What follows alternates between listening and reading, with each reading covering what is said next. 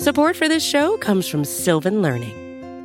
When children love learning, they can tackle any challenge life throws at them. Sylvan's Insight Assessment can help you determine if your child is ready for what's ahead.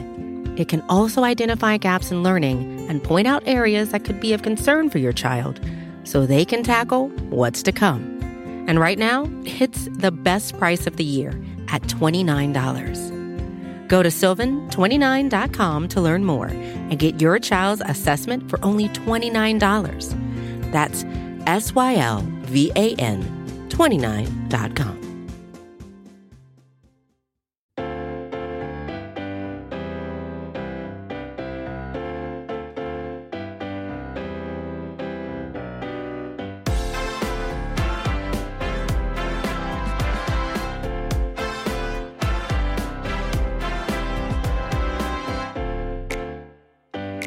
Hola a todos, bienvenidos a Cowboys Hoy. Mi nombre es Mauricio Rodríguez, como todos los sábados, acompañándolos a través del canal de Blogging the Voice, en Spotify, en iTunes, donde sea que ustedes escuchen podcasts. Estamos aquí para hablar de los Vaqueros de Dallas. Unos Vaqueros de Dallas que van 2-1, se enfrentan a las Panteras de Carolina el día de mañana, domingo 12 de la tarde, jornada temprana para el equipo de los Vaqueros de Dallas, que no sé qué opinen ustedes, y si me quieren dar sus opiniones en @MauNFL, adelante, lo pueden hacer.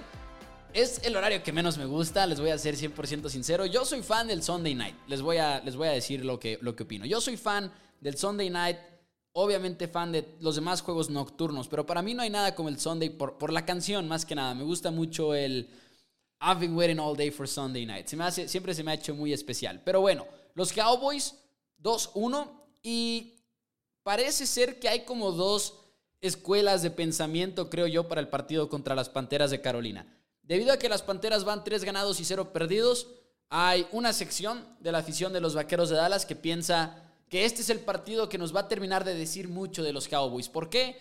Porque ya se pusieron al tú por tú contra Bucaneros, ya le ganaron a los Chargers, aplastaron a las Águilas de Filadelfia la semana pasada, por cierto. Wow, con la actuación que tuvieron los Dallas Cowboys en contra de los Eagles. Me encantó porque es un equipo que podríamos decir es medianón. La semana pasada hablábamos del este de la Nacional, aquí en el programa de Cowboys Hoy.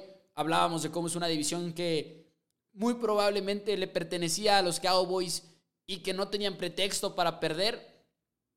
Y creo que hacen una declaración muy fuerte la semana pasada al decir, pum, no nada más ganamos, sino le metimos 41 puntos al marcador, y eso restando un claro touchdown de parte de Dak Prescott en el quarterback sneak, sin mencionar una intercepción, un fumble forzado en la zona de anotación en una jugada que, por cierto, haré un pequeño paréntesis.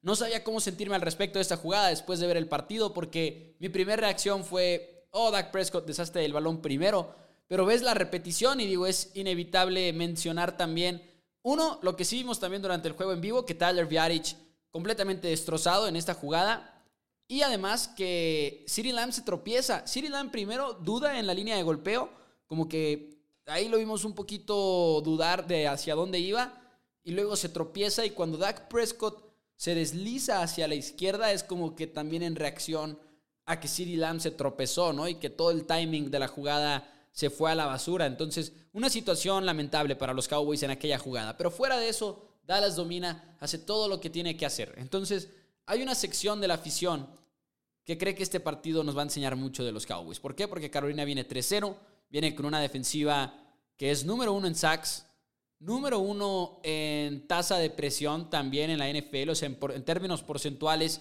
es el equipo que más ha presionado al quarterback en lo que va de la temporada. Y número 1 también en sacks. Y número 3 en blitz. O sea, mandan mucha carga adicional tras el quarterback oponente. Entonces, hay una sección que es como esa filosofía, ¿no?, de este partido. Nos van a decir mucho los Cowboys si tumban a este equipo invicto. Y luego hay otra sección de los aficionados de los Dallas Cowboys que te dirá que no, es que Carolina ha ganado 3 juegos, pero no le ha ganado a nadie. Sí han presionado mucho a quarterbacks, pero esos quarterbacks han sido Zach Wilson de los Jets de Nueva York, ha sido Davis Mills de un equipo de los Tejanos de Houston, que ni siquiera iba a ser el quarterback del equipo, pero Tyrod Taylor se lesionó, que a su vez no iba a ser el quarterback del equipo, pero Deshaun Watson está envuelto en muchos problemas con la franquicia y fuera de la franquicia con 22 acusaciones de abuso en su contra. Así que, y el otro es Jameis Winston con los Santos de Nueva Orleans, en un partido en el cual el centro McCoy no estaba por lesión, No había además muchos otros jugadores. Los coaches, había como muchísimos coaches asistentes en el protocolo de COVID-19. Así que la pregunta para muchos es, ¿a quién le han ganado los Panthers, no? Entonces, hay los dos extremos. Yo creo que todo esto cae en un punto medio. Creo que las Panteras son un equipo mejor de lo que se les da el crédito. Creo que no nada más van 3-0 por los equipos a los que han enfrentado, sino también considero que es un equipo que tiene más o menos buenas piezas armadas. Y el año pasado tuvieron 13 juegos que se definieron por nada más una anotación, lo cual te habla también de que Carolina es capaz de mantener juegos cerrados, es capaz de responder. Es apenas el segundo año con Matt Rule, que vino desde el mundo del fútbol americano colegial a ser el head coach de este equipo. Trae a Joe Brady como coordinador ofensivo, que fue el coordinador básicamente del equipo de campeonato, el coordinador del juego aéreo del equipo de campeonato de LSU, cuando Joe Burrow, Jamar Chase y demás dominaron lo que fue el fútbol americano colegial y le ganaron a Clemson en el campeonato nacional. Y como coordinador defensivo traen a Phil Snow, que es su primera experiencia como coordinador defensivo, pero es un coach de mucho tiempo en la NFL y que es uno de los factores principales para este partido, ¿no? Entonces quizá Carolina no sea la gran cosa, pero tampoco es un equipo débil y no es la única razón por la cual van 3-0 el calendario, no lo es. Creo que es un poquito de todo y hay que encontrar ahí, en mi opinión, el punto medio. Pero en fin, esa es la situación de este partido. Los Dallas Cowboys ahorita a su vez también están intentando contestar la pregunta de si son reales o no. Y lo tenemos que dividir como siempre en dos. La ofensiva de los Vaqueros de Dallas, que en mi opinión hasta el momento ha demostrado que sí son 100% reales. Es un equipo de los Cowboys que se quedó temprano en la temporada sin La'el Collins. El primer juego tuvieron que jugar sin Zach Martin y fueron capaces de superar ambas bajas, ambas adversidades. Y ahorita el motivo principal del éxito de los Dallas Cowboys ha sido, en mi opinión, Dak Prescott, obviamente, por ser el quarterback. Pero además hemos visto un dúo de corredores para los que las defensivas hasta el momento no tienen mucha respuesta. Porque sí, incluso en las primeras 2 semanas, cuando Tony Pollard se estaba robando más o menos el show, y Ezekiel Elliott también estaba haciendo un buen trabajo, y creo que es algo por lo cual no se le ha dado mucho crédito, ¿no? Ezekiel Elliott tenía un rol también en el juego de la protección de pase y demás, pero ahora contra Filadelfia, por ejemplo, vimos a los dos corredores tener un rol muy importante en el juego terrestre. Ezekiel Elliott, por su parte, promedia 5.6 yardas por acarreo y Tony Pollard 5.5 yardas por acarreo. Pero, por ejemplo, con Pollard, para mí fue muy interesante ver que en este juego contra Filadelfia fue utilizado como un corredor como tal, en vez de en la semana 2, que a pesar de que sí le diste acarreos, Tony Pollard también estaba haciendo mucho en el juego aéreo. Y Kellen Moore, por ejemplo, perdió a Michael Gallup en la semana 1 por lesión, y en la semana número 2 no nada más lo reemplazó con Cedric Wilson, que también ha tenido muy buenas actuaciones, por cierto, sobre todo contra Filadelfia, pero no nada más reemplazó a Gallup con él, sino también involucró mucho a Pollard como una opción en el juego aéreo. Entonces, Moore ha hecho muy bien las cosas como coordinador ofensivo de los Dallas Cowboys. Y como ustedes podrán ver por el nombre del episodio, también hablaremos del coordinador defensivo. Pero Kellen Moore en realidad ha hecho una declaración en este equipo de los Cowboys en el cual sin La'el Collins, han logrado hacer las cosas muy bien con Terrence Steele, no nada más por el talento de Steele, sino por el esquema que trae Kellen Moore.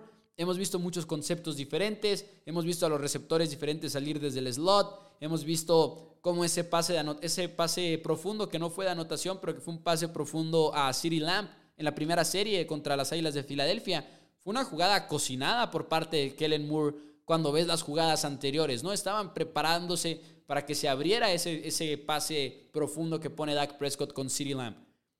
Así que, honestamente, creo que cualquier equipo que quiera contender por un Super Bowl en la NFL moderna, una de las maneras más rápidas para llegar a ese caminito es tener un muy buen quarterback, que en mi opinión Dak Prescott es top 5 ahorita en la NFL, casado con un muy buen diseñador de jugadas o mandador de jugadas, ¿no? Que en este caso es Kellen Moore para el equipo de los Dallas Cowboys. Y que ojo con Moore, a ver ya sea o cuánto dura en Dallas o cuánto tarda en convertirse head coach dentro del mismo equipo. Porque las ofertas no le van a dejar de llegar a Kellen Moore. Y muchos dirán, es muy pronto, está muy chavo y demás. También Sean McVay está muy chavo, también Zach Taylor está muy chavo. ¿Cuántos coaches ahorita en la NFL head coaches incluidos, no están, entre comillas, muy chavos, pero es la tendencia que trae la NFL. Y esta es una tendencia que tiene un motivo además, y es algo que vamos a mencionar el día de hoy en el programa, porque creo que es un tema interesante en la NFL de hoy. Pero también, pues primero hablemos de nada más y nada menos que la razón por la cual los Dallas Cowboys han dado un giro de 180 grados en defensiva. La misma defensiva que fue clasificada como una de las peores en la NFL el año pasado, la misma que rompió los récords negativos de la franquicia, han cambiado de un momento a otro gracias a Dan Quinn. Así que hablemos del coordinador defensivo de los Dallas Cowboys. Support for this show comes from Sylvan Learning. As a parent, you want your child to have every opportunity, but giving them the tools they need to tackle every challenge, that takes a team. Now more than ever, educational support tailored exactly to what your child needs can make all the difference. That's why parents have trusted Sylvan Learning for 45 years as the ultimate teammate in their child's educational journey, instilling in them a love for learning and a passion for reaching the next level. And Sylvan's Insight Assessment can identify gaps in learning and areas that could be of concern for your child. It's a 360-degree view into your child's learning that you can't find anywhere else, and helps ensure that your child didn't miss something in school that might put them at a disadvantage in the future. And right now, it's the best price of the year at $29. Go to sylvan29.com to learn more and get your child's assessment for only $29. That's SYLVAN29.com. Y es que hay que hablar de Dan Quinn porque los Dallas Cowboys, después de 3 semanas de acción, lideran a la NFL en robos de balón. Tienen 8 en lo que va de la temporada, incluyendo 3 intercepciones de Trevon Diggs, incluyendo un pick six contra las Águilas de Filadelfia. Lideran a la NFL además como equipo en general en diferencial de entregas de balón y han sido un equipo que han generado presión al quarterback, con Micah Parsons, por ejemplo, moviéndose de posición de linebacker a defensive end. Osa Orijisuwa en la posición de tackle defensivo ha dicho, ¿qué creen? Estoy listo para la NFL desde ahorita, e incluso el juego pasado tuvo un sack y medio en contra de Jalen Hurts. Hemos visto una posición de safety que de ser una debilidad de años y años en el equipo de los Cowboys, llegó y se convirtió en una fortaleza para esta defensiva. ¿Cómo ha logrado todo esto Dan Quinn en tan poco tiempo? Es una pregunta quizá muy compleja, pero quizá haya ciertas respuestas que podemos explorar. Y una de las cuales para mí fue una estadística que me sorprendió bastante y luego en retrospectiva dije, esto de hecho tiene mucho sentido, es el hecho de que los Dallas Cowboys no están jugando zona. Y a mí eso me llama mucho la atención porque cuando Dan Quinn llega a Dallas, llega con esta etiqueta muy marcada. Y aquí también lo mencionamos y en todos lados se mencionó porque es lo que habíamos visto de parte de Dan Quinn a lo largo de su carrera como coordinador defensivo y como head coach en la NFL. Y esta etiqueta era la etiqueta de cover 3. Era el esquema que jugaba, era una cobertura de zona principalmente con 3 secundarios, 3 jugadores de la secundaria jugando en lo profundo, 2 cornerbacks y un safety en lo alto. Básicamente es como, en términos muy generales, cómo funciona el cover 3. Esto es lo que había hecho Dan Quinn durante toda su carrera. Sin embargo, ha evolucionado con los Dallas Cowboys y eso ha sido algo muy bueno de ver para los vaqueros. ¿Por qué? Porque en la NFL los coaches van evolucionando. Y el hecho de que un coach venga usando un esquema la mayoría de su carrera o tenga ciertas filosofías no significa que no pueda evolucionar, y es lo que hemos visto por parte de Dan Quinn. Y no hay una estadística que lo explique de mejor manera que una que publicó, de hecho, Ed Werder de ESPN, en la que dice, Quinn ha usado cobertura hombre a hombre, no cobertura de zona, cobertura hombre a hombre, y creo que en el caso de Dan Quinn principalmente ha sido cover 1. El 62% de las jugadas. Para mí ese es un número que me sorprende demasiado de entrada. Entonces, esa es una de las razones principales quizá por las cuales los Cowboys han tenido tanto éxito. Ha sido una defensiva más agresiva. Y lo que más me sorprendió es que en abril, Jeff Cavanaugh, por ejemplo, tuiteó y encontré este tweet buscando otras cosas. Desde abril, Mike McCarthy dijo que iban a utilizar más cobertura hombre a hombre, que querían ser una defensiva más agresiva, no utilizar tanto zona, sino cobertura hombre a hombre. Y esto lo dijo en el contexto previo al draft de la NFL, ¿no? Entonces muchos estábamos pensando que significaría que los Dallas Cowboys iban a ir por un cornerback si llegaba uno de los dos mejores en el pick número 10. Pero no, los Cowboys se van con Micah Parsons. Sin embargo, el plan aparentemente nunca cambió para los Cowboys. Con todo y Dan Quinn, se querían convertir en una defensiva hombre a hombre que les permite ser más agresivos. Uno de los problemas con una defensiva hombre a hombre es que suena muy ideal poder cubrir a los receptores con un defensivo nada más. Suena muy bonito, suena muy ideal, pero ¿cómo lo ejecutas? Y por lo menos tienes que tener a un muy buen cornerback. Y los Dallas Cowboys han encontrado a esa pieza en Trevon Diggs, que después de 3 semanas tiene la mejor calificación en Pro Football Focus para un cornerback. De hecho, empatada con otro jugador, pero Trevon Diggs hasta ahorita está empatado por el puesto número 1.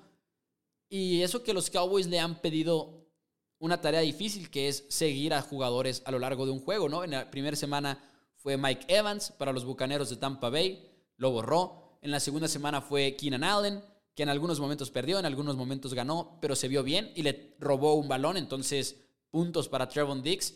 Y en esta semana número 3 fue una ofensiva no de tanto nivel, pero estuvo con Devonta Smith, ¿no? Y le ganó en muchas ocasiones. No nada más en el pick six, sino que Trevon Diggs se vio bien a lo largo de todo el partido, ¿no? Y no por nada tiene una intercepción en cada uno de los partidos.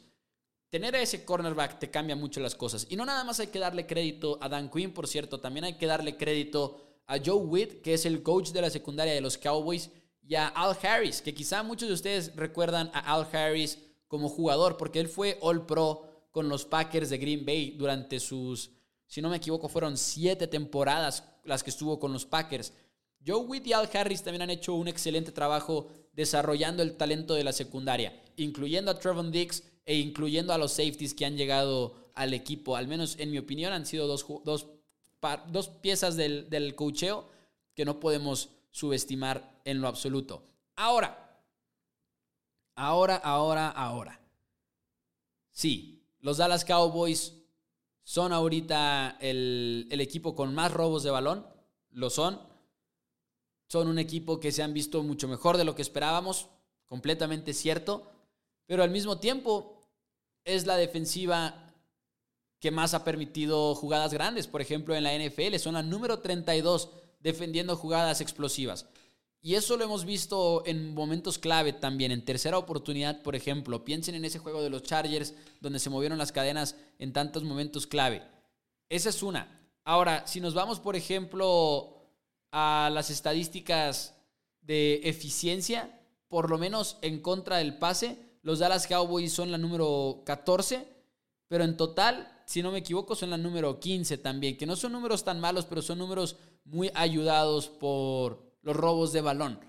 Y aquí todo esto viene a caer, en mi opinión, en el siguiente reto de Dan Quinn, porque Dan Quinn desde su llegada a los Dallas Cowboys lo ha hecho muy bien. Y ya como 2 puntos adicionales antes de pasar a ese mayor reto, Dan Quinn tiene jugadores rápidos y los ha desarrollado. Otra estadística de ESPN, Stats and Info, es que tienen a 10 jugadores defensivos que han alcanzado las 19 millas por hora esta temporada. Es el número más alto que hay en toda la NFL. 10 jugadores que han alcanzado en algún punto del partido 19 millas por hora. ¿Y cómo miden eso? No es que tengan los radares ahí como un policía o como un tránsito. No es que lo tengan de esa manera, sino que traen chips los jugadores y Next Gen Stats. Y ustedes saben todo este tipo de estadísticas. Pero bueno, ese es un punto importante. Y además, los jugadores entienden lo que les está pidiendo Quinn, que es algo que no veíamos la temporada pasada. La temporada pasada, después de 3 semanas, escuchábamos jugadores decir que el esquema de Mike Nolan era muy complicado, que estaban confundidos, que se les pedía bastante. Escuchábamos analistas decir que hoy es que Mike Nolan les está pidiendo que hagan mucho para los jugadores que son, porque los Cowboys no tienen un roster premium en la posición de defensiva. Y ahora es todo muy diferente, ¿no? Los jugadores han hablado muy positivamente de Dan Quinn. Dan Quinn nos ha enseñado que los jugadores le hacen caso cuando les pide hacer cosas raras, como Dan Quinn, como Micah Parsons, moviéndose de posición. La semana pasada vimos algunos frentes defensivos muy divertidos, en los cuales Gregory estaba en el interior, Osa Orijisuwa estaba alineado en el exterior. Así que vimos un poco de todo eso, ¿no? Eso es lo que más me ha gustado de Quinn. ¿Cuál es el siguiente reto? El siguiente reto es que tienes que no puedes depender más bien de los robos de balón únicamente, que hasta ahorita los Dallas Cowboys no ha sido lo único de lo que han dependido, pero en gran parte lo han hecho. Si tú ganas, y esta es la estadística que se han demostrado con estudios y más estudios y más estudios, si tú ganas la batalla de robos de balón, más o menos en el 70-73% de los juegos vas a ganar el partido. 70-73% de las veces. El problema es que se hacen estudios estadísticos para ver qué es predecible y qué no. Y por ejemplo, no hace mucho hubo un estudio de 538 que básicamente su argumento era: es más predecible que una ofensiva vaya a ser buena en un año y es más predecible decir, ok, esta ofensiva va a seguir siendo buena el próximo año, a hacerlo con una defensiva. Y esto se hizo con datos de muchas temporadas, con eficiencias estadísticas y demás. Es más fácil predecir que a una ofensiva le va a ir bien de un año a otro que a una defensiva. Y entre este tipo de descubrimientos se ha descubierto también que si un equipo arranca una temporada con muchos robos de balón o tiene muchos robos de balón a la mitad del año o al final del año, no significa que los va a seguir teniendo, al menos no estadísticamente hablando. Ojalá los Dallas Cowboys sigan teniéndolos. El reto va a ser mantener ese nivel de robos de balón. Esperemos que lo puedan conseguir los Vaqueros de Dallas, sin duda alguna. Lo que sí es que incluso sin esos robos de balón, puede que los Dallas Cowboys lleguen a ese nivel promedio de defensiva o quizá incluso top 15. Esperemos, sería ideal para los Cowboys. Y con ello tienen una ofensiva que los puede complementar para ser un equipo verdaderamente contendiente. ¿Cuál es el próximo reto? Sam Darnold, sin Christian McCaffrey, pero con DJ Moore, con Robbie Anderson. Es un buen grupo de receptores en contra de un grupo de cornerbacks que por lo menos sabemos que Trevon Diggs puede hacer su trabajo, pero aguas con DJ Moore, también es muy bueno. Es el segundo receptor con más pases de primer down en lo que va de la temporada. Y el primero es Travis Kelce, por cierto. Pero DJ Moore ha sido muy bueno ya por varias semanas. A ver cómo le va al cornerback de los Cowboys en contra de este receptor. Pero también a ver cómo le va a Anthony Brown quizá contra Robbie Anderson. O por ejemplo ya sea a Jordan Lewis. Veamos cómo les va a los Dallas Cowboys. Mi pronóstico es Cowboys 27, Panteras 20. Creo que va a ser interesante ver cómo los Cowboys manejan las presiones del equipo de Carolina. Creo que Carolina se ha visto muy bien en este departamento, pero Dak Prescott es uno de los mejores quarterbacks en toda la NFL al momento de que tú le mandas un blitz. Así que creo que ahí la ventaja va a estar para Cowboys. Creo que sin J.C. Horn, que es una baja sensible que tuvieron las Panteras de Carolina, los Cowboys van a poder explotar eso muy bien y creo que CeeDee Lamb, Amari Cooper tienen la ventaja sobre un potencial grupo de cornerbacks que sea CJ Henderson, AJ Boye y Dante Jackson, ¿no? O sea, los Cowboys tienen la ventaja en ese departamento. Voy Cowboys 30-27. Y amigos de Cowboys Hoy, yo los invito a que se suscriban al canal de Vlogging the Voice para que escuchen programas diferentes de los Vaqueros de Dallas con locutores diferentes a lo largo de toda la semana. Los invito además a que me sigan en @MauNFL, que es mi Twitter, sobre todo porque los días del partido nos la pasamos muy bien. Los días del partido estamos tuiteando en vivo, estamos conviviendo y se hace un cotorreo bastante entretenido. Para que me sigan, nos divertimos mucho por ahí. Y bueno, como siempre, nos vemos la próxima semana aquí el sábado en Vlogging the Voice. Tengan un excelente fin de semana. Disfruten el final de la MLB también. Si son fans del Major League Baseball, pues ya se va a acabar. De hecho, aquí entre nos, mientras grabo, estoy viendo el partido de los Yankees contra los Rays de Tampa Bay. Así que disfruten y nos vemos y nos escuchamos el próximo sábado. Muchas gracias a todos.